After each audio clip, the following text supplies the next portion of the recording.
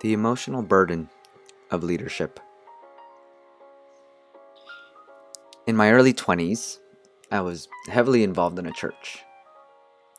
I used to volunteer 20 plus hours a week. While it's crazy to look back and think that I spent that much time with the church, I'm grateful for the time I spent there. It wasn't all rainbows and butterflies, though. I volunteered my time as a musician, and at one point, I became the lead worship leader. In the Christian scene, this was a big deal. Just like any system, there was a hierarchy in this church, and as someone who was an influential individual in the organization, I had a part in the hierarchy. In that hierarchy, there was a music director who was essentially my boss. During one of our meetings, I confided that I was having a hard time with a girl. I was going through a breakup, and I felt depressed. I remember him saying the right words I wanted to hear, but there was zero empathy. He didn't feel present to my pain. This boss was a good person, and he was doing his best at the time, and yet I can't deny the fact that there was a missed opportunity to connect with me.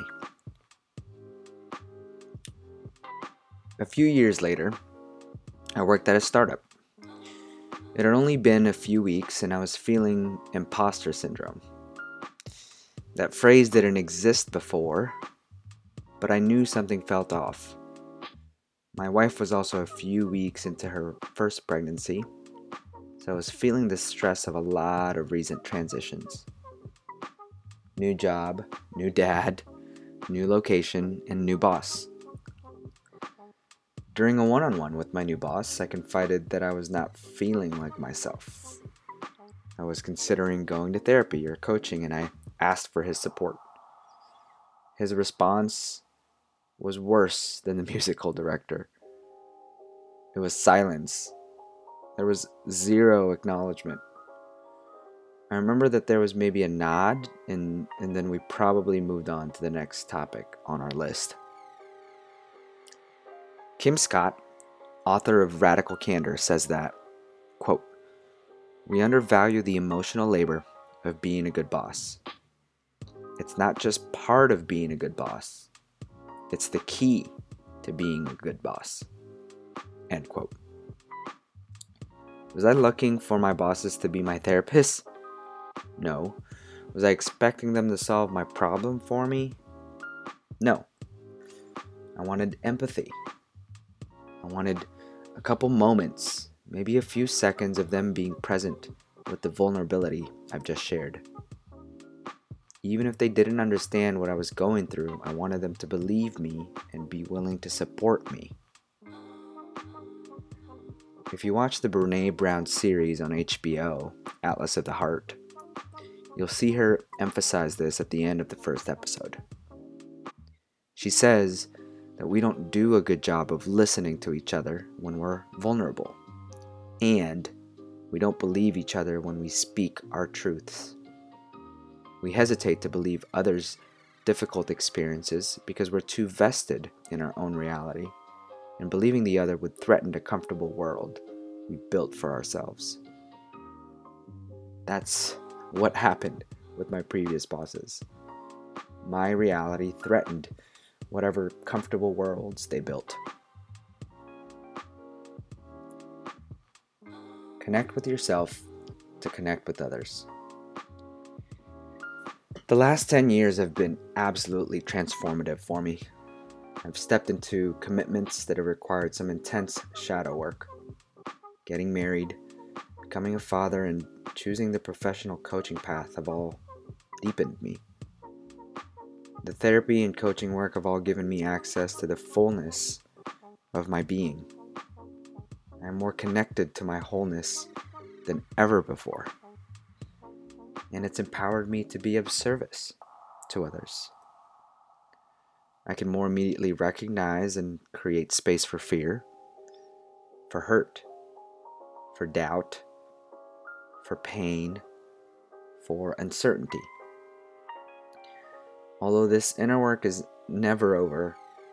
I've been able to be more receptive to what Joseph Campbell calls as my true self, one that's been there all along. It's like in Frozen 2, when Elsa found out that who she was looking for the entire time was herself. It's the hero's path. Brene talks about this path. To the extent that we connect deeply with ourselves is the extent that we'll connect with others. Both don't happen in silo from one another. They happen simultaneously, in parallel with each other.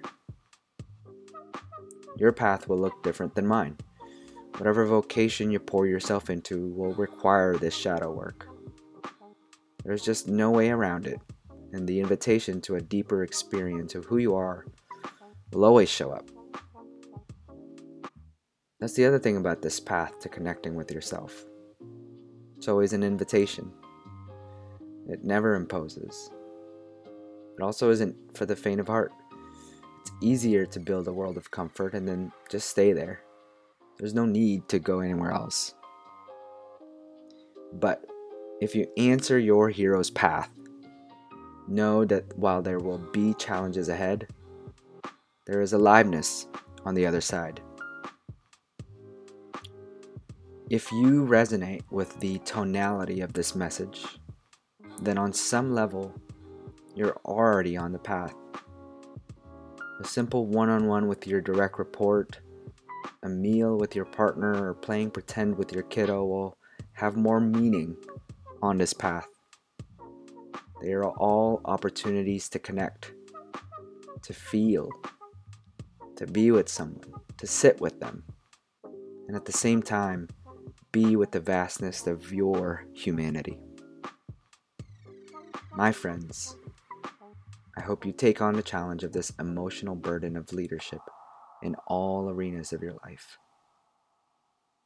May you be brave. May you be vulnerable. May you listen and believe. May you be childlike along the way. Fiercely loving you, Jomar.